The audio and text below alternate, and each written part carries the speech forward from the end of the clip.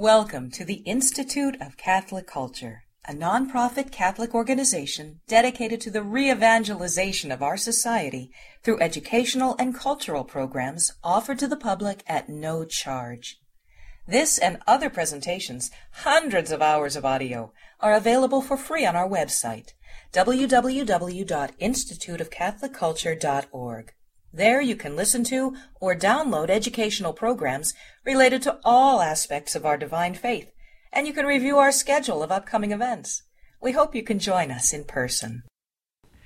In the name of the Father, and of the Son, and of the Holy Spirit. Amen. Almighty Father, on this night as we gather, fill our hearts with true faith, hope, and love. May we, like St. John, whose gospel we meditate upon this evening, hang on every word of our Lord, for He and He alone is the way, the truth, and the life. Bless us that all that we hear and celebrate this night we may bring to the ends of the earth. We ask this through Christ our Lord. Amen. In the name of the Father, the Son, and of the Holy Spirit. Amen. St. Ambrose. Thank you, Father Fisher. Please welcome back Dr. Timothy O'Donnell.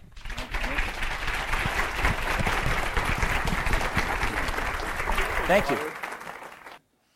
Good evening, everybody. It's good to see you all again. It's great to be back here.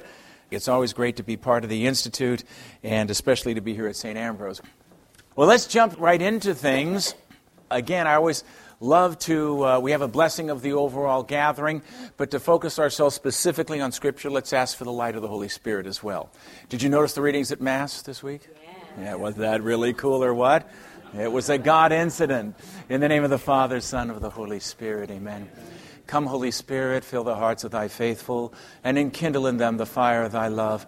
Send forth thy Spirit, and they shall be created, and thou shalt renew the face of the earth. Let us pray. O God, who did instruct the hearts of thy light of the Holy Spirit, grant us by the same Spirit to have a right judgment in all things, and ever to rejoice in His consolation, through Christ our Lord. Amen. St. John the Evangelist. In the name of the Father, and the Son, of the Holy Spirit. Amen. Okay. Last week, you might remember we did the prologue, which was a summary of the whole gospel. Do you remember that? Okay, because we're going to be referring back to that periodically in the next 2 evenings that we're going to be together. We also did the wedding feast at Cana. Do you remember that? The 6 stone water jars, which are no longer going to be able to use for purification, right? Because that whole Jewish tradition has been replaced by something that will be quite a bit better, right? All right? No one has any one time seen God. Moses didn't see God, but the Son did see God because He was in the bosom of the Father. So we're going to pick up right where we left off. The last thing we had was after the great miracle, He went down to Capharnaum, He and His mother and His brethren and disciples, and they stayed there but a few days. 20-mile walk from Cana to Capharnaum. So it's 20 miles. Capharnaum is on the north shore of the Sea of Galilee. And we didn't know exactly where it was. It was only discovered recently in this century. And they found all sorts of interesting things, including the synagogue, where Jesus gave the bread of life discourse that we're going to talk about. But one other thing that I found fascinating, they actually found what they believe is the house of Peter, where Jesus stayed. I don't know if you heard about it. How many of you have been to the Holy Land? You might know what I'm talking about, where they have that sort of glass floor.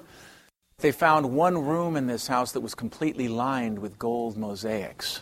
And they said that was the room of the Lord. That's where He stayed when He was at Peter's house. And that was identified as such by the early Christians. So let's start. We go back to Capharnaum, but then immediately, unlike the synoptics, which spend most of their time in Galilee, and Jesus only makes it to Jerusalem when? Palm Sunday, at the very end, the culmination of His ministry. That's why I have to read all 4 of the Gospels, because John tells us that Jesus went there several times. He went there several times, not just at the end. Now, Matthew, Mark, and Luke knew that, but they wanted to have that movement and the dramatic formal entry where He proclaims Himself as Messiah. John tells us that He was at Jerusalem at other times. So right away, if you look at chapter 2, that's where we are, verse 13, we are told, now the Passover of the Jews was at hand, and Jesus went up to Jerusalem. I love how When you take the Gospels and put them together, you get a great little insight. Remember, Luke tells us that Jesus, Mary, and Joseph used to do what every year? Go to Jerusalem for the Passover. So even though he's a man, the city is filled with golden memories of being with his mom and dad and celebrating that joyous festival, right? Is it any wonder when he stands on the Mount of Olives getting ready and he's looking at the city, that city is filled with all sorts of wonderful memories, and that's why he weeps. If only you knew the time of your visitation. I would have gathered you as a mother hen gathers her chicks, but you would not have it so. Very, very sad. He loves Jerusalem. So he goes up. The Passover is there. Now, Passover is really big at Jerusalem. Josephus tells us that you would have 2,500,000 pilgrims flock into Jerusalem. Every Jew within 15 miles of Jerusalem was obliged to go to the Passover. 2,500,000. Can you imagine how many lambs would be slaughtered? I like lamb, but I'm just saying, it was a religion of blood. That's why when you read things, we're not going to get to the Book of Glory in this session at all, but when he leaves, after celebrating the Last Supper, and goes down and crosses the brook of Kedron, remember that? That's where they would pour the blood from the sacrifice. And it's Passover, so it's a full moon. So what do you see in the water reflected as you cross the bridge? Blood and water, right? Blood and water. Blood and water. All right? What a poignant moment that is. Now here he is in Jerusalem, the city. And he found in the temple men selling oxen, sheep, and doves, and money changers at their tables.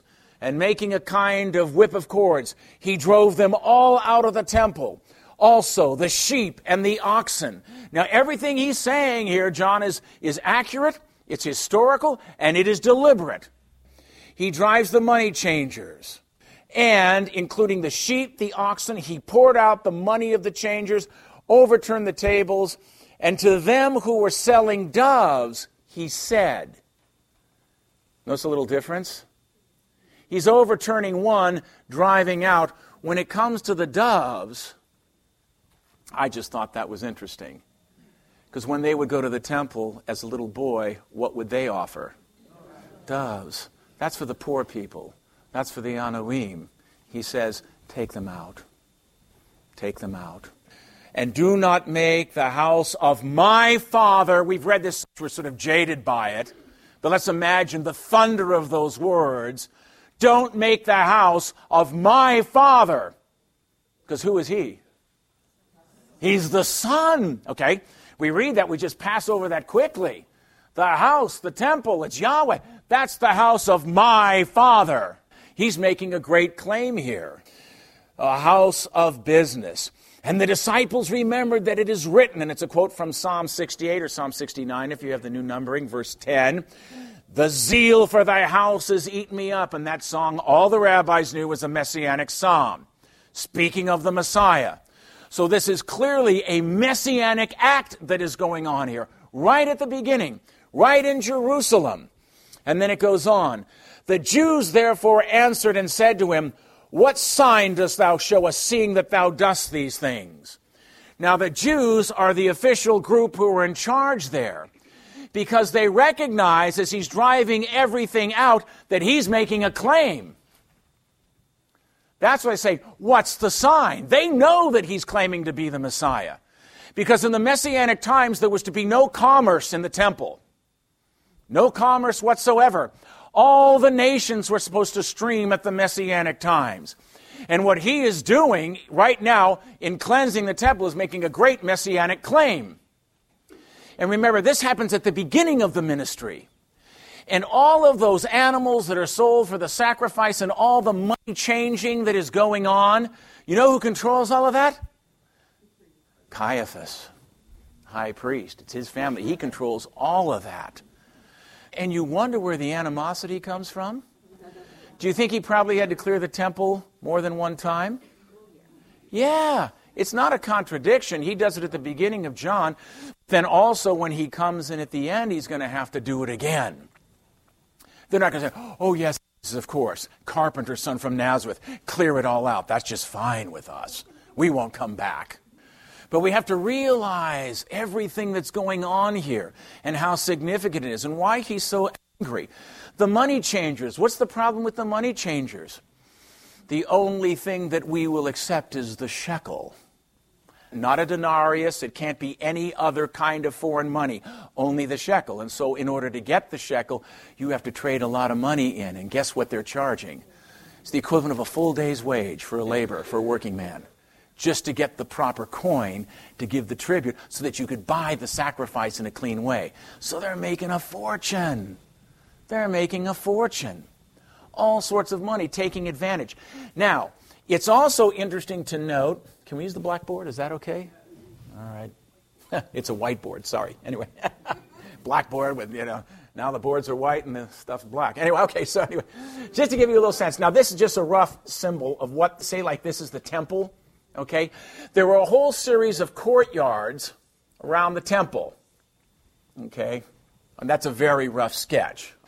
But here is the temple itself. This is the Holy of Holies, right there. And you have the altar of incense where everything would be burned. The altar of sacrifice with the bloodletting. Big 15-foot altar out here. Magnificent temple built by Herod the Great. We should talk a little bit about that too. I'm all over the place, but it's great. Herod the Great. David couldn't build the temple. Why?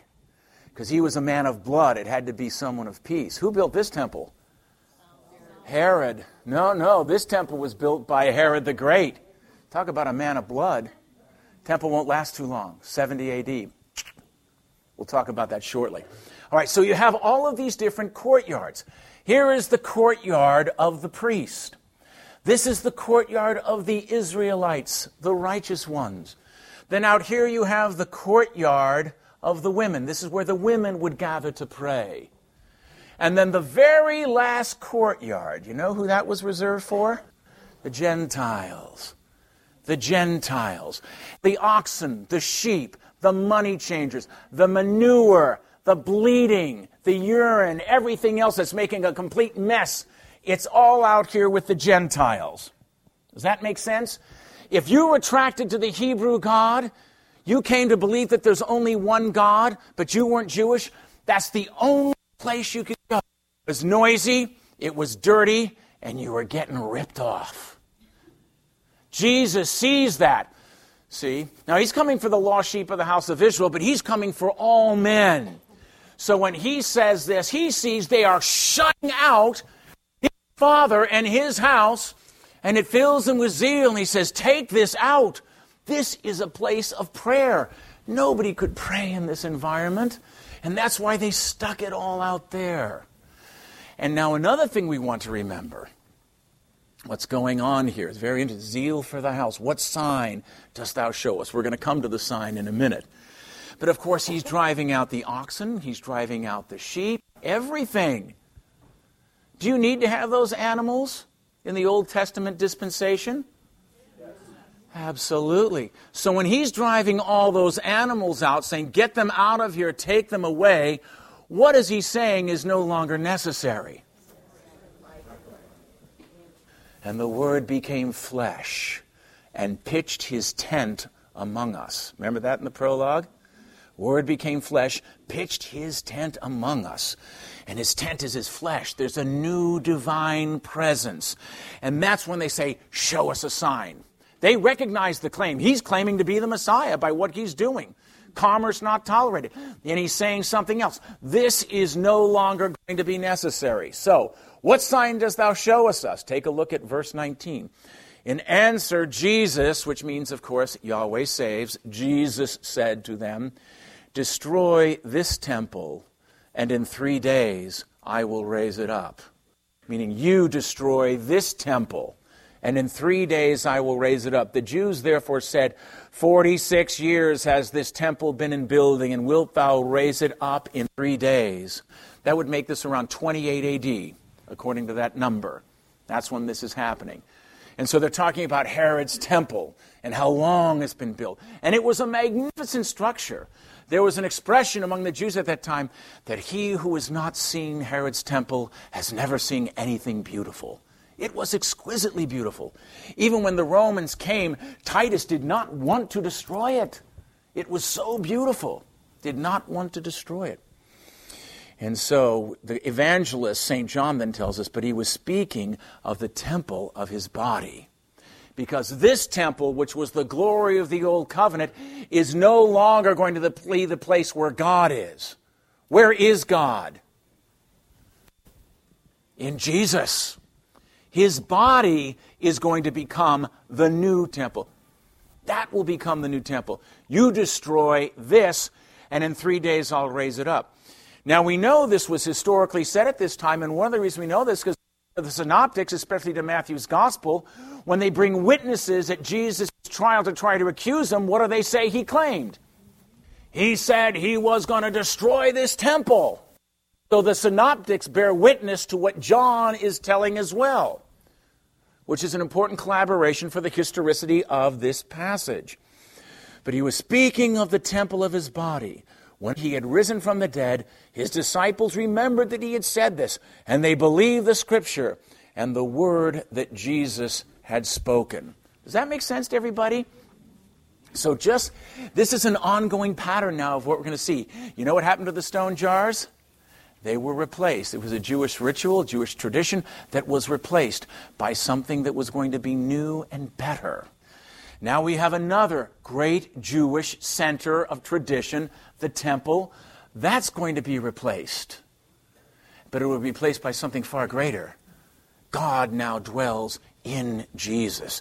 Jesus' body is the center of God's activity with mankind. Does that make sense to everybody? Okay, let's creep on a little bit then, if we could go to chapter 3. We're making real progress, don't you think? Yeah. 2 down, 21. All right, well, we do. All we have to really do is the book of Psalms. We get to 13, we're great. So let's see how far we go. Now we continue on with the same type of theme. Keep thinking along with me. Now there was a certain man among the Pharisees, Nicodemus by name, a ruler of the Jews. The Greek word is archon. Now to say he was a ruler of the Jews means he was a member of the Sanhedrin. So this Nicodemus, he's a Pharisee, he's a member of the Sanhedrin. You don't get any more Jewish than that. So he is a Jew among the Jews, ruler of the Jews. This man came to Jesus at night. Now it's interesting. He comes at night because night is dark. And when you're in the darkness, what shines? All right, he's coming towards the light. Right? In him was the light, and the light was the light of men. Keep going back to the prologue. Everything in the prologue is constantly being referred to here as we go through the gospel. So it's night. Now the rabbis always taught best time to study nighttime because there's no distractions. But it's also the time of darkness. There is no light, evil. And so in a very real sense, he is in the dark, and he's approaching the light. Now notice what he calls him, Rabbi. That's the way the other disciples started, right? Remember with Andrew, Rabbi, you remember from last week? Okay, Rabbi. Now notice what he says. We know that thou hast come a teacher from God, for no one can work these signs that thou workest unless God be with him. Who's the we when he says we know? Sanhedrin. John isn't telling you everything he did. Did Jesus work other signs in Jerusalem other than clearing the temple? Yeah. So there are all of these signs, so they've obviously discussed it. They don't know what to do with them, but Nicodemus, out of his mouth, reveals where their head is really at. We know that thou hast come a teacher from God. That's sort of Johannine irony. Is he a teacher? Has he really come from God? Yeah, he has come from God. He is God. All right, you see, he's processed from the Father. He's not even aware of fully what he's saying. But he does recognize, we know you're a teacher come from God, for no one can work these signs that thou workest unless God be with him. Emmanuel, God with us. Remember that in Matthew? All right. God bringing those synoptics in. There's no contradiction. It all ties in together. Jesus answered and said to him, Amen, amen, I say to thee, Unless a man be born again, he cannot see the kingdom of God. Nicodemus is a ruler. He's a Pharisee. What does he want to see more than anything in the world? The kingdom of God. Because when the kingdom of God comes, who's here? The Messiah, all right? The Messiah. That's what he wants to see. Jesus knows that. That's why he's coming. He's attracted. He already knows that Jesus is from God. So now, since he's had the courage to approach him, even though it's nighttime, Jesus is going to start taking him more deeply into the mystery of who he is. So unless a man be born again, the Greek word is anothen. It means again, but it also means born from above. It has a double meaning, again and from above. Unless you're born from above, you cannot see the kingdom of God. Now Nicodemus takes this literally. Nicodemus said to him, how can a man be born again when he is old? Can he enter a second time into his mother's womb and be born again? Jesus answered, give him a little more revelation, a little more light. Because where is he? He's in darkness. So we need a little more light to shine.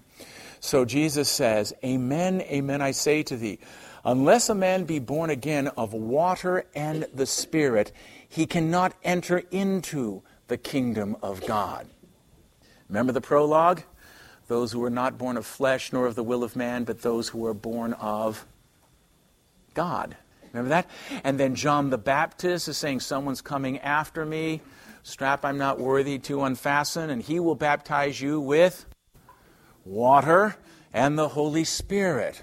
So again now, the fulfillment. Does Nicodemus know what John was preaching? Sure, he's part of the Sanhedrin. The official delegation was sent out. So he knows all that. So Jesus is now saying, I say to thee, unless a man be born again of water and the Spirit, he cannot enter into the kingdom of God. Now again, just as we saw in the prologue, that which is born of the flesh is flesh. That which is born of the Spirit is spirit. It is spirit. So he's talking here about baptism. And the same problem you had when the Jews were getting baptized by John, what's being replaced now? Unless you're born again of water and the Spirit. He's banking everything on the fact that he's born what? Nicodemus is born what? What is he? He is a Jew of the Jews. So he doesn't need to be born again because he is Jewish. He's circumcised. He's part of the people of the covenant. What Jesus is saying is sort of what John was saying. It's not enough. You want the Messiah? You want to get into the kingdom of God? You have to be born again. Stone jars are put away, right? Temple is put away. Now what else is being put away? Birth in the Jewish people. It's not enough to say that you have Abraham for your father. It's not enough. You have to be born again of water and the Holy Spirit. Do not wonder that I said to thee, you must be born again. Then he uses an example from nature. The wind blows where it will, and thou hearest its sound, but dost not know where it comes from or where it goes. So is everyone who is born of the Spirit. Nicodemus answered and said to him, how can these things be? Do you see how Jesus is really stretching him? He's got to go beyond the limits of the old covenant, beyond just his Jewish conception of what salvation and the kingdom is. So he uses the example of the wind. The problem with the wind is, can you see it? No, but is it real? Yes, and you know it's real because you can see its effects, right? You can't see the Holy Spirit in the water at that baptismal font, but does that mean that the effect is not real just because you can't see it? Most of the great things we have in our life you can't see. Can you see love? You can't see love. But is love real? Yeah. So the same thing. Just because you can't see Jesus, in the host, doesn't mean that he's not really there. I had a dear friend of mine, Father John Heisler, tell me a story. It happened in his parish where this woman had a little boy, wonderful little boy, sweet little boy, but the boy was blind, couldn't see anything. So after Mass, took the boy up to Father and said, Father, would you let him, and explain to him, or let him just sort of like touch and handle the host? And Father said, well, why do you want to do that? And he says, well, because when you're up there and you say the body of Christ, he really thinks that Jesus is up there on the altar.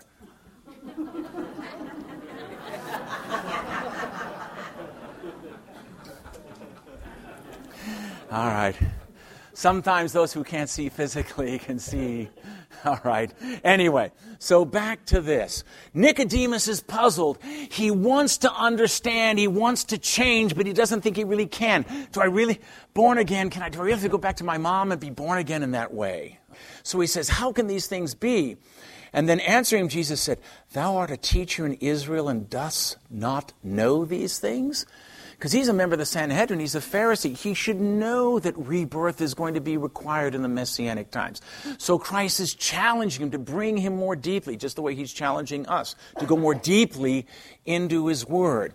He says, amen, amen, I say to thee, we speak of what we know, and we bear witness to what we have seen, and our witness you do not receive. Now the we there are Christians. Jesus associating himself with his disciples in the Christian church when he says, we speak of what we know, and we bear witness to what we have seen, and our witness you do not receive. If I have spoken of earthly things to you, and you do not believe, how will you believe if I speak to you of heavenly things? And no one has ascended into heaven except him who has descended from heaven, the Son of Man, that's his favorite term for himself, the Son of Man who is in heaven. Even though Jesus is physically present in front of Nicodemus on earth, he is also where? He's in the bosom of the Father in heaven. Huge revelation, huge revelation. So how do you help Nicodemus do it? Nicodemus is a Jew, so we're going to go to the Old Testament, right? And that's exactly what Jesus does.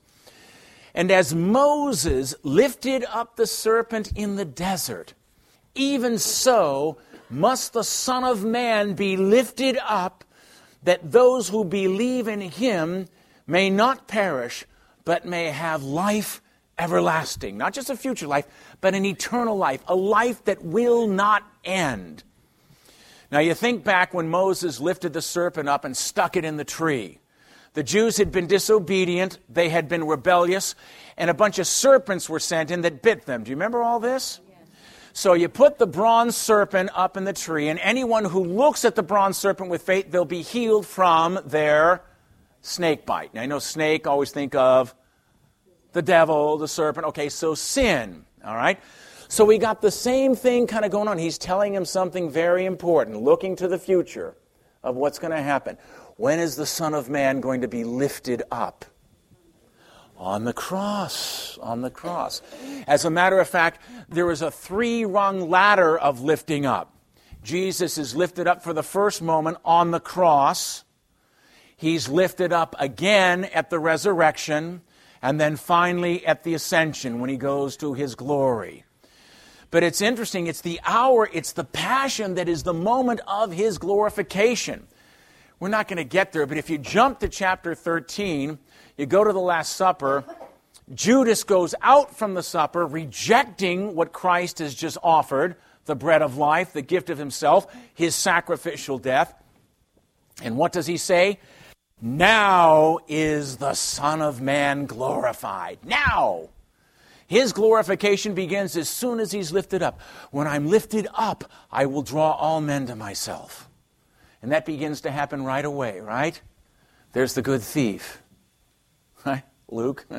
Lord, remember me when you come into your kingdom. Kingdom? The guy shredded in purple rags, he's bleeding to death, can hardly take his breath. And the good thief already says, this man has done nothing wrong. And then you have a Roman, a Gentile, seeing the manner of his death, said, truly this man was the Son of God. When I'm lifted up from the earth, I draw all things to myself. When he's lifted up, he looks like a serpent, doesn't he? He looks like a common criminal. That's the way criminals were. Crucifixion, Cicero tells us, the most horrid form of death imaginable. It was invented by the Persians. The Romans liked it and brought it into their empire. Horrible form of death. That's why it's such a scandal. I remember they found some graffiti at the base of the Palatine Hill where they drew a crucified man but put a jackass on his head. And a little bit of greed. Minucius worships a jackass for a god. The idea of worshiping a God who was crucified. We forget sometimes what a scandal the cross is. And Nicodemus is not going to get it unless Jesus begins to reveal this right now.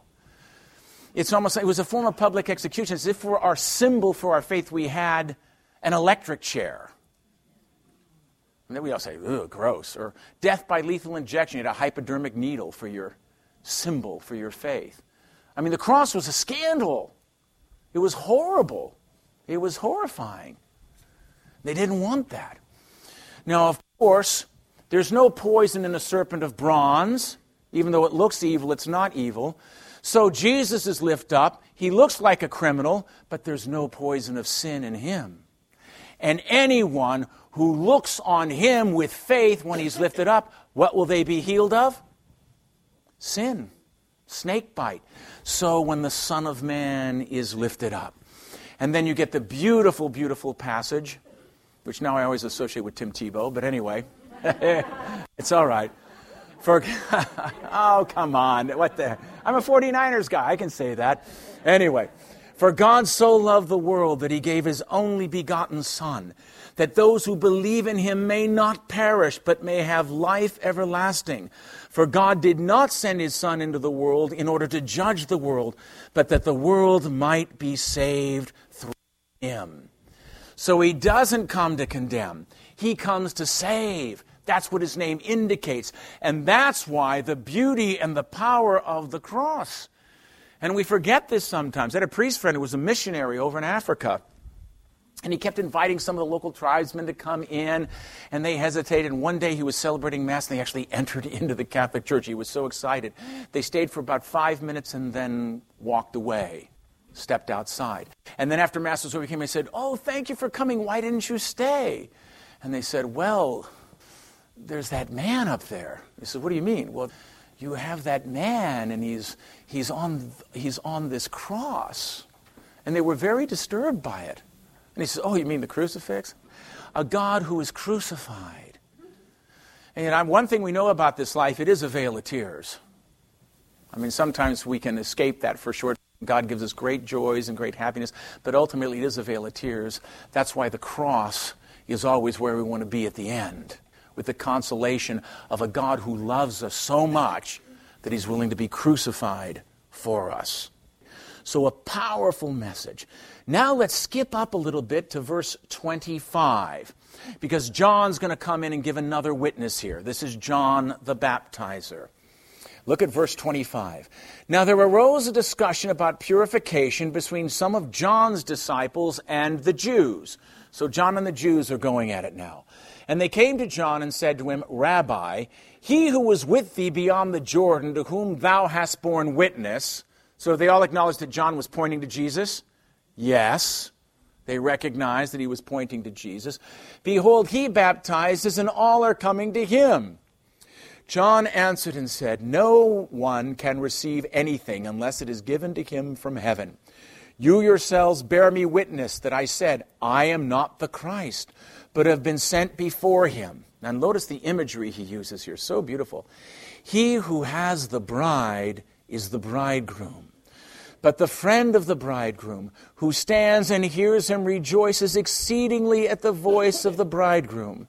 This my joy, therefore, is made full. He must increase, but I must decrease." St. John, what an incredible man. That's why I say God sends a great man to reveal someone who's more than a man. That's Jesus, all right? He must increase, I must decrease. Now notice the imagery again of a wedding. See how the wedding's coming on here? So important. He who has the bride is the bridegroom. All throughout the Old Testament, Yahweh's the bridegroom. Who's the bride? Israel. So now he recognizes God's Son is here. These are nuptials. That's why you had the wedding feast at Cana for the first sign, because it's a wedding. Now, in the Jewish weddings, it's very significant. The guy who we call the best man, the tradition was that he would go and he would stand guard outside the bride's home to make sure no one went in there until the groom came. You know, we still have that little tradition. It's sort of superstitious that if the bride is out in her wedding gown, no one's supposed to see the bride. You know, it's sort of hidden, you know, and you have the bridesmaid come in, and then she finally comes in, but when the groom can see, all right. Well, the best man would sort of stand guard. Then the wedding procession would come, the groom with all of his friends singing and dancing. They would come to the home to take the bride And once that happens, the best man's job is done. He's guarded, he stood guard. He now steps aside. Does that make sense? So that's what John's saying. That's what he's saying. The bridegroom has the bride. He says, I'm not the groom. I'm the best man. And now that the bridegroom is with the bride, I just rejoice. This is my joy. It's made full. I'm so happy. I've done my job. Why? Because everyone's going after him. See, there's no ego. He's been very powerful, very influential. But once Jesus comes, I've done my job. He must increase. I must decrease. And that's the story in every one of our spiritual lives, right? That's the whole challenge. He must increase. I must decrease. But that's part of the Christian paradox. The more Christ increases in us, the more we really are ourselves, right? And it says, I love Jesus, but I got to be me. I got to do my thing and all that. The irony of it all, my way, the theme song of hell, Yes, it was my, I like Sinatra, but you know what I'm saying? My way, Yes, it was my way, my way, my way. Well, that's what you want. You can have it for all eternity. It can be your way forever. This really shows the beauty of St. John and how he continues to communicate the power and the witness of Jesus. Let us go on then to chapter 4, because we're going to keep going on with this same type of theme. We have replacement of the birth in the chosen people, replacement of the temple, right? And then replacement of the purification, localization for God and for worship. And all of these things just keep going on, and Jesus is bringing about something new. Behold, I make all things new. And that's what he's doing, fulfilling, completing, perfecting. Let's go on now. This is a fascinating thing. When therefore Jesus knew that the Pharisees had heard that Jesus made and baptized more disciples than John, although Jesus himself did not baptize, but his disciples. It's not sacramental baptism, it's the baptism of John. It's a baptism of repentance. He left Judea and went again into Galilee. Now he had to pass through Samaria, because Judea is down in the south, Samaria is in the middle, Galilee is up in the north, so he's going through Samaria. He came accordingly to a town of Samaria called Sychar, near the field that Jacob gave to his son Joseph. Now Jacob's well was there. Jesus, therefore, where it is he was from the journey, was sitting at the well. It was about the 6th hour. 6th hour of the day, that's 12 noon. Gary Cooper, all right? High noon. That's what we're talking about here. It's hot. It's dusty. Now, John clearly knows Jesus is God, but he's also telling us very clearly what about Jesus here? He's been walking all day. He's human. He's tired. He's sitting at the well. That well is still there to this day. It is still functioning. You can go sit on that well if you want and contemplate this incredible conversation, which I'm sure John records just the rudimentary facts of that conversation, but we can be sure it was a very deep conversation indeed. Now Jacob's well was there, all right? There came a Samaritan woman to draw water. Now we immediately have a problem, Houston, because women draw water early in the morning or late at the evening. You don't draw water at high noon. That's the peak heat of the day, which indicates that this woman probably was maybe ostracized a little bit, maybe not keeping the best company, maybe not the best reputation in town. Maybe she slept in. Maybe she had a reason to sleep in. Okay, anyway, let's keep moving on. Now, Jacob's well was there. Jesus therefore worried. Okay, the Samaritan woman comes. Jesus said to her, "Give me to drink." A very simple, beautiful request for an act of charity. Give me to drink. For his disciples had gone away in the town to buy food. Now, all sorts of weird things are already there right in that expression when he says. The Samaritan woman therefore said to him, "How is it thou, although art a Jew, dost ask drink of me, who am a Samaritan woman?" And John shows that he's not just writing for Jews, he's writing for everyone, because he adds, "For Jews do not associate with Samaritans." Jews hated the Samaritans, hated them. They were considered half-breeds, hated them. They were impure, unclean, a bunch of magicians, corrupt. They only accepted the first 5 books of the Bible. They did not accept any of the prophets. They also did not accept worship in Jerusalem. They had their own temple on Mount Gerizim where they worshipped, which the Jews, about 100 years before this incident took place, destroyed their temple. When the Jews lost their own temple and eventually came back after the Babylonian captivity, the Samaritans came up and said, would you like us to help you rebuild your temple? You know what they said to them? Get lost. We want nothing to do with you. Now, why is this important? Whenever you start hearing people, say, oh, Jesus had a limited first century mentality. Negative. He is shattering through so many cultural biases. Oh, if he had lived now, he would have ordained women. Come on. He would have made his mother priest. But look at all the things. First of all, you never talk to Samaritans. Never talk to Samaritans. So there's one barrier, Jew, Samaritan. Shatter that barrier. You would never speak to a woman in public in this situation. It was considered inappropriate. And yet he speaks to her. Very open to her. Furthermore, if you're using Samaritan water jars, though to get the water out of the well, that would be unclean, ritually impure. But he doesn't care. So all of these things. So you have saint, sinner, Jew, Samaritan, male, female, clean, unclean. All of this stuff is being shattered and washed away. That's why St. Paul says there's neither Jew nor Greek, male nor female. All are one in Christ. But he's teaching so gently, with just such a few minutes, give me to drink. What a beautiful reach out. And then she immediately goes with all of her baggage. How are you, a Jew, asking me, a Samaritan? Jesus answered and said to her, if thou didst know the gift of God, and who it is who says to thee, give me to drink, thou perhaps would have asked him, and he would have given thee living water. Now, living water means flowing, running, gurgling, babbling, not just still water in a well, but flowing, abundant water. In the Middle East, that's a premium. All right? Living water on a natural level would have been incredible. Now, the woman, again, kind of like the same reaction of Nicodemus. Do I crawl back into my mother's womb again? Come on, all right? So she says, the woman said, Sir, thou hast nothing to draw with, and the well is deep. And whence hast thou living water? Art thou greater than our father Jacob, who gave us this well and drank from it himself and his sons and his flocks? Now, that's an insulting thing to say, and it's giving a theological argument because she's calling who her father? Jacob. She's being really obnoxious. She's a woman with an attitude. Are you greater than Jacob, our father Jacob, who gave us this well? Not you guys. So hitting on all these things. In answer, Jesus said to her, notice, he doesn't, no polemics.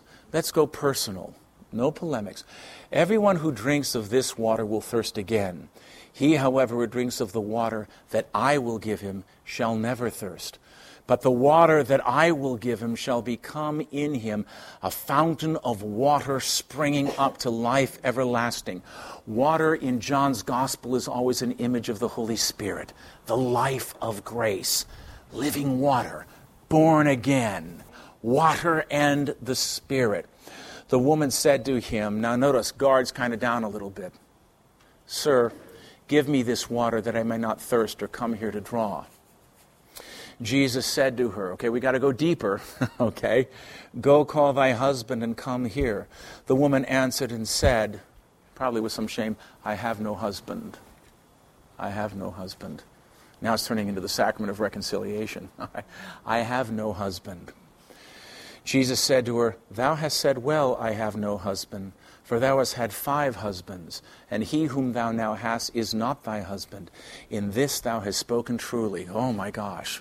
Can you imagine? We're talking about reading the soul now.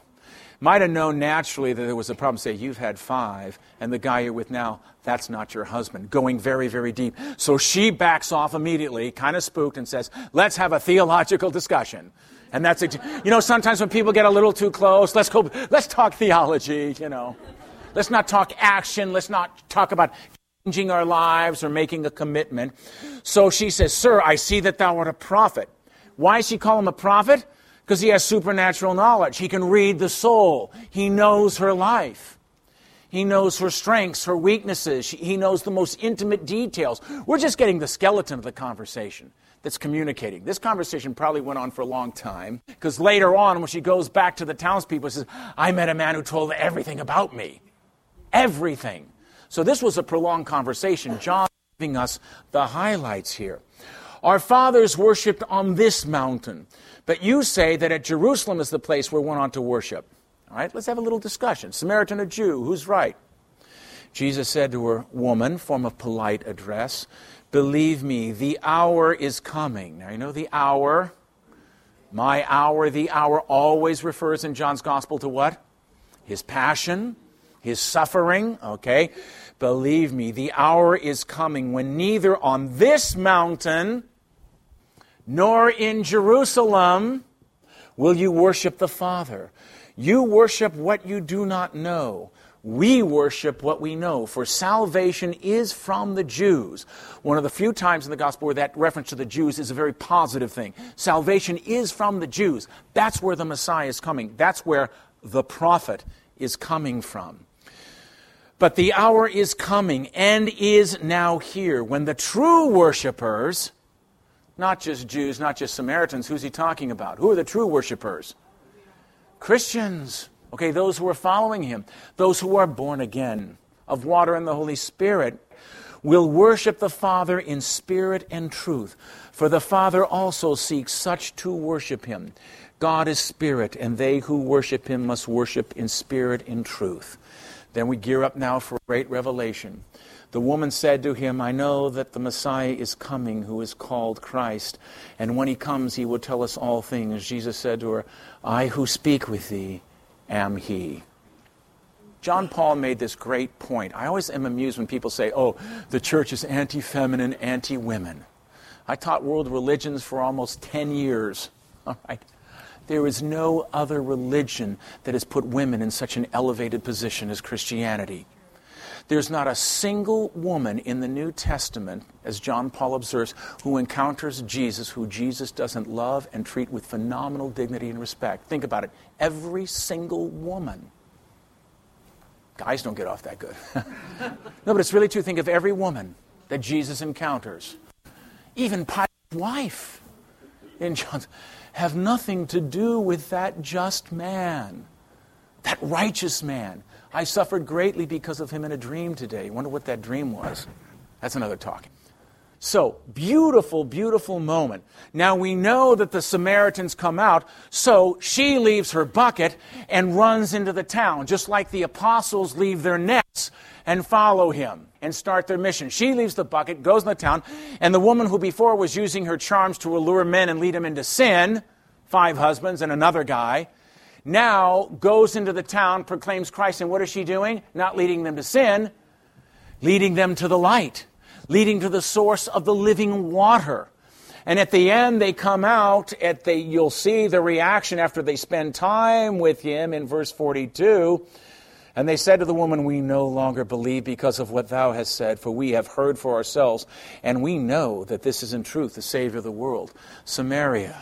And when you go to Acts of the Apostles, it's very interesting. The first place to be successfully evangelized, converted to Christianity like that, Samaria. So much so they had to send Peter and John. Remember that? To confer the sacrament of confirmation. Jesus is already reaching out to people who aren't Jewish and communicating with them. So already the Catholicity of the church is being manifested here. The only other thing I would point out to you that's sort of interesting, right after that, you look at verse 43, it says, now after 2 days he departed from that place and went into Galilee. And then in 46 it says, he came again therefore to Cana. Now I'm kind of a numbers guy, so I said after 2 days he left that place. Then he comes again to Cana. That would probably make it again the 3rd day. So we're at Cana again on the 3rd day. And we had purification and all this talk, and this is when he heals the royal official's son. Remember that?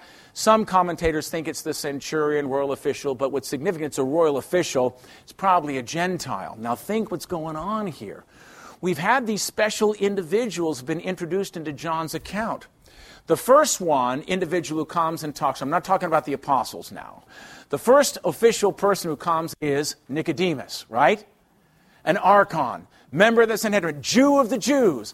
The next person to meet him is a Samaritan, half Jew, half Gentile. Now, we get a royal official who's probably Gentile. See what's moving? Jew, Samaritan, Gentile. We're moving out. His love is all embracing. It's going to continue to go out. And then you have promises of living water, born again, and of the miracle of this young boy being restored once again to life. Let's go ahead and move on to chapter 5. Are we okay with this? Okay, let's take a look at chapter 5. We're making progress. We get to 6. Wow, Jesus may come. All right, anyway, it's 2012. We're supposed to hope he comes, right? You know that, right? Maranatha, supposed to pray daily. Come, Lord Jesus. It's fine with me anytime he wants to come down and take over. That'd be really great. Let's go to chapter 5. After this, there was a feast of the Jews. We have another feast. And Jesus went up to Jerusalem. So again, up to Jerusalem again. And that's one of the reasons why the gospel is different. Remember, the synoptics all focus upon parables out in the countryside among the simple folk of Galilee. Almost all of John is taking place in Jerusalem with a very sophisticated audience of people, scribes, Pharisees, people very learned in the law. Now there is at Jerusalem by the sheep gate a pool called in Hebrew Bethsaida, having 5 porticos. Now it's very interesting if you read scripture commentaries going back to the 19th, 18th century, they say, well, this is just a metaphor, this is not really historical, because we know where the sheep gate is and there's no pool there. And how can a pool have 5 porticos? It would have 4, not 5, so it must be some spiritual thing. Well, guess what we found? We didn't dig deep enough. If you go to Jerusalem now to the sheep gate, they dug down about 3 other levels, and guess what they found? A pool. 2 bodies of water. 2 bodies of water. And there was a portico around one side, the other side, the other side, the other side, and where the 2 waters met, there was another portico. Guess how many porticos there were?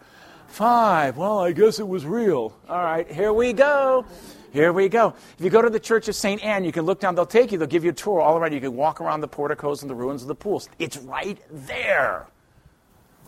In these were lying a great multitude of the sick, blind, lame, and those with shriveled limbs, waiting for the moving of the water. For an angel of the Lord used to come down at certain times to the pool, and the water was troubled. And the first to go down into the pool after the troubling of the water was cured of whatever infirmity he had. Now, we don't know whether it's superstition or what, but, okay, there'd be some movement of the water. Now, this is one of the few times where the person is not asking to be cured. This guy's not asking to be cured. Now, the fact that he's there indicates that he wants to be, probably. But he doesn't ask. Jesus is the one who initiates this. Now, a certain man was there who had been 38 years under his infirmity. Which means what? This guy probably became a Christian, and John probably talked with him afterwards. How do you know he was there for 38 years? 38 years under his infirmity.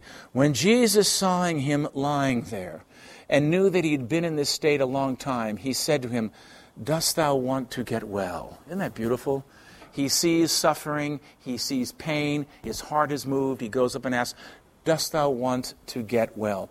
The sick man answered him, "Sir, I have no one to put me in the pool when the water is stirred, for I am coming in another steps down before me." I have no one to put me in where?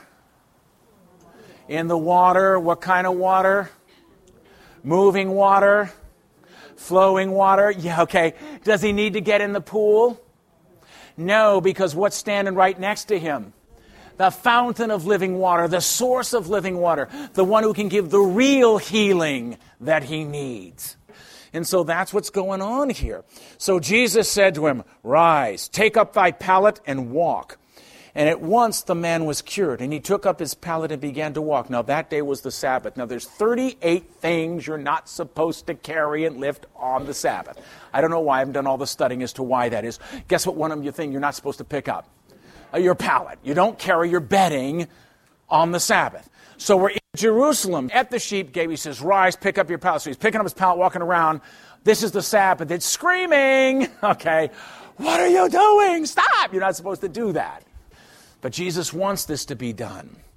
And so therefore the Jews said to him who had been healed, it is the Sabbath. They're not allowed to take up thy pallet. He answered them, he who made me well said, take up thy pallet and walk. They asked him then, who is the man who said to thee, take up thy pallet and walk? But the man who had been healed did not know who it was, for Jesus had quietly gone away, since there was a crowd in the place. It's a feast day, obviously lots of people. Afterwards, Jesus found him, this is the second time, in the temple. So he was obviously in the temple praying, and said to him, behold, thou art cured. Sin no more, lest something worse befall thee. All right? So the main reason for the working of the cure is that the man would turn to faith, turn to God, and sin no more. Because the deepest problem is not a physical malady. The deepest problem always is our soul. It's sin, right? That's the biggest problem that we have. All right? The man went away and told the Jews that it was Jesus who had healed him. Now, that might have been an innocent thing where he went back to say, it's Jesus, the great one. He's the one who did it. Aren't you happy to know this? But, of course, they're not happy. Here you have a man for 38 years has been suffering horribly. A miracle has been worked, but there's no rejoicing. See, this is the constriction of heart that drives him crazy. That drives him crazy. Like even the story about the man with the withered hand in the synagogue. Remember that? I had a great homily. Father William Fitzgerald, one of our chaplains out of Christendom. Wonderful man. He's back at St. Michael's now. But he was in a horrible car crash. I don't know if I told you this story before, but he was in a horrible car crash where the lining in the car, he was knocked unconscious and caught fire, and it burned most of his hand. Like he lost most of his hands. He can still say Mass, but it's very difficult. And he remembered going into rehab in the hospital, and there were all sorts of people with horrible injuries to the hand, and they're teaching him how to do this. And Father just read that gospel passage, and he says, is it okay to heal on the Sabbath someone with a withered hand? And they hold their silence. And then Father just sort of broke down at the pulpit. He said, how could anyone, knowing that a man has lost the use of his hand, and that could be given back to him, not want that to happen? So you can't cure on the Sabbath, but it's okay on the Sabbath to go out and plot to kill somebody. But that's the hardness of the heart. That's why he's grieved by this, that they don't really want to see what's going on. Now, John wants to make this clear why Jesus worked the miracle and what's going on here. And this is why the Jews kept persecuting Jesus, because he did such things on the Sabbath. Jesus, however, answered and said, now notice again the language. This is very explicit Christology. My Father works even until now, and I work. Okay, he's putting himself on the same level as the Father, equal to the Father. This, then, is why the Jews were more anxious to put him to death, because he not only broke the Sabbath, but also called God his own Father, making himself equal to God. Jesus isn't some wimp who doesn't know who he is and is dying on the cross, going like, oh, why did I do this? Why am I here? From age 12, right? That's why Luke preserves that for us in the temple. Did you not know I must be about my Father's business? He knows, all right? And so he's communicating this again. In answer, therefore, Jesus said to them, amen, amen, I say to you, the Son can do nothing of himself, but only what he sees the Father doing. For whatever he does, this the Son does also in like manner. For the Father loves the Son, and shows him all that he himself does. And greater works than these he will show him, that you may wonder. For as the Father raises the dead and gives them life, even so the Son also gives life to whom he will. For neither does the Father judge any man, but all judgment he has given to the Son. Honor the Son even as they honor the Father. He who does not honor the Son does not honor the Father who sent him. The same honor, the same worship, the same glory. And that's because he is, as we say in our creed, consubstantial with the Father. Does that make sense to everybody? All right, let's end with the glory be. In the name of the Father, and the Son, and of the Holy Spirit, amen.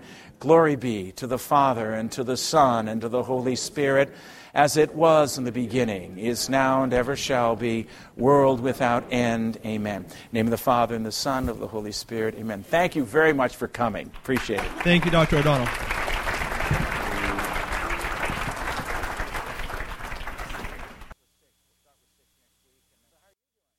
Dr. O'Donnell, you mentioned earlier something about water and blood, and then, of course, when Christ's side was pierced on the cross, there was water and blood. Could you help us understand a little bit more about that concept of water and blood? Sure. What I was referring to is the fact that there would be a certain poignancy. Of course, Christ, as he's getting ready to enter into his passion, knew fully all the things that were going to happen. And one of the great things that John records is the fact that when Jesus' side was opened, it must have been a very large blow. We know that because when he appears to Thomas, he says, "Put your finger into my hands, put your hand into the side." So it was open, and blood and water gushed forth. That's a huge mystery, indicating in many ways the fathers of the church coming. It's the birth of the church which is taking place. It's the font of the sacramental life, because the water symbolizes baptism, blood symbolizes Eucharist, and the efficacy that is given to all the sacraments through the blood of Christ, because it's the blood of Christ that does that. My point was when he was walking over the brook of Kidron, with a full moon, the stream should have been swollen by the spring rains because it's Passover time. So you would have seen in the moonlight sort of blood and water flowing together, all the types, the prefigurements of all the lambs that were being sacrificed. And here's the true lamb walking off to his death, seeing that imagery and recognizing that that is about to be fulfilled. That's what I was kind of pointing at. It's a good question. Thank you. And when we get to the Book of Glory, we can talk more about that. Or maybe we'll do a Sacred Heart program sometime. Going back to the temple. Yes. Doing away with the temple. My great artwork, yeah. Yeah.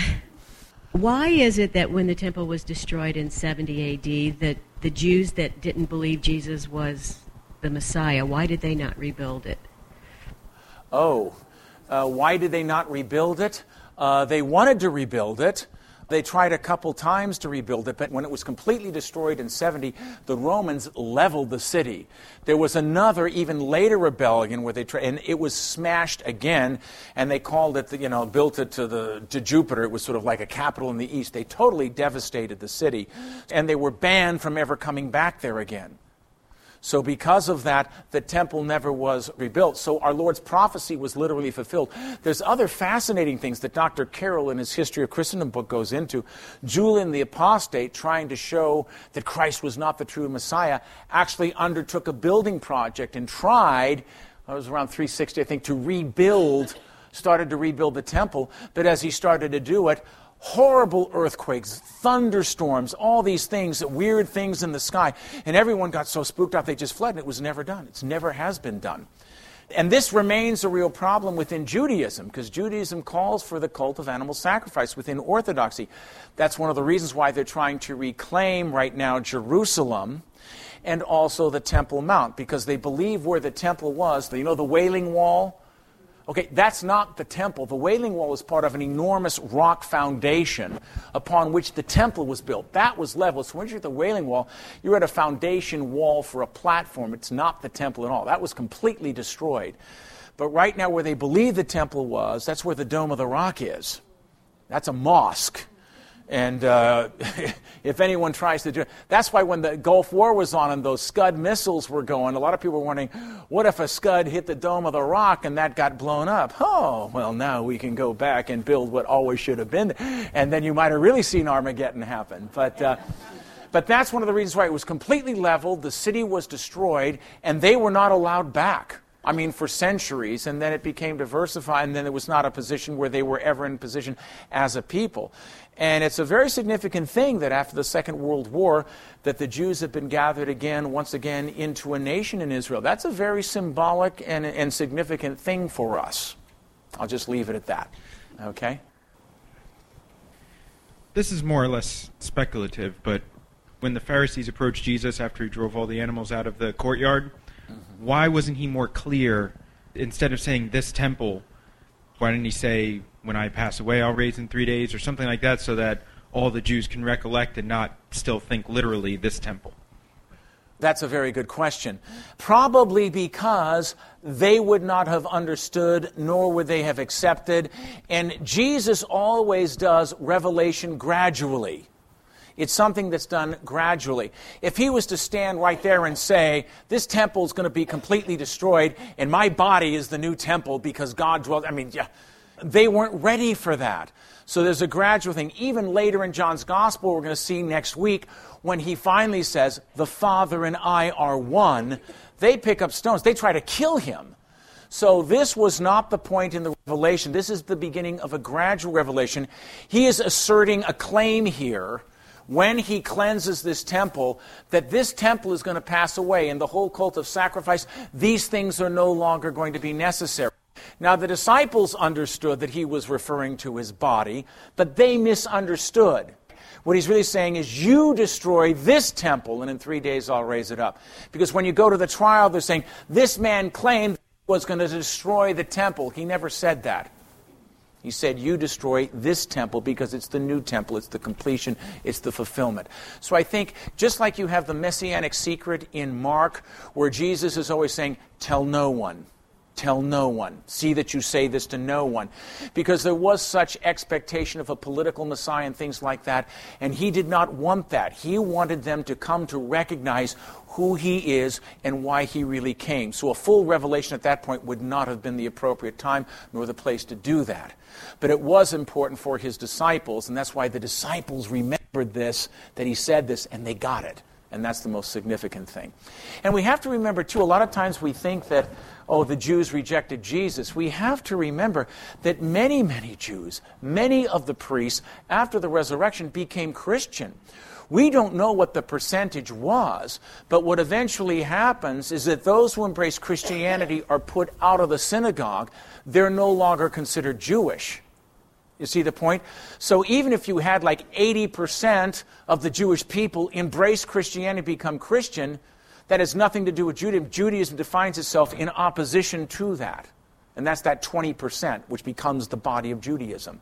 But many, many people, many, many Jews became Christian. In some instances, majorities did. But they're no longer considered Jewish. And this remains a real problem. And we need to help our Jewish brothers and sisters see this. Just as you have things such as Spanish Catholicism, Mexican Catholicism, Irish Catholicism, there should also be a Jewish Catholicism, a way in which you are Catholic, but you don't have to give up your Jewish heritage. You can still bar mitzvah, you can still do Passover, but you go to Mass, and all those other things. But you would still have those cultural expressions. So many times it meant becoming Catholic means you have to stop being Jewish. That should not be the case. Should not be the case. Dr. O'Donnell, we have a question coming in from Kathleen in Michigan, who's asking about when did baptism become sacramental and not symbolic, asking about the nature of the baptism that the apostles were administering. Well, many of the apostles, because they had been associated with St. John, Jesus, if you look at the synoptics, preaches the same message of John the Baptist. What's he going on saying? Repent and believe the good news. So the people who want to repent come and submit to this baptism by water. Sacramental baptism does not really begin until after the resurrection, the day of Pentecost, when the Holy Spirit comes in fire. Because it's water and fire and the Holy Spirit. 3,000 are baptized on that day. And Jesus, before the ascension, has that great line at the end of Matthew's Gospel where he says, all power in heaven and earth has been given to me. You go, therefore, and baptize all nations in the name of the Father, Son, and Holy Spirit, teaching them to obey all I've commanded you, and I'm with you forever. So it's only after the font of baptism had opened up on the cross, and you have the resurrection, then with the outpouring of the Spirit, that's when the church is born. And the church is born through the sacramental waters of baptism on the day of Pentecost. Thank you very much, Dr. O'Donnell. Okay, thanks for coming. God bless. We hope you enjoyed this presentation from the Institute of Catholic Culture. If you'd like to learn more about the mission of the Institute and how you may become a part of this important work, please visit our website at www.instituteofcatholicculture.org or call us at 540-635-7155. and may the glory of Christ's church be ever more manifest upon the earth. St. John the Evangelist, pray for us.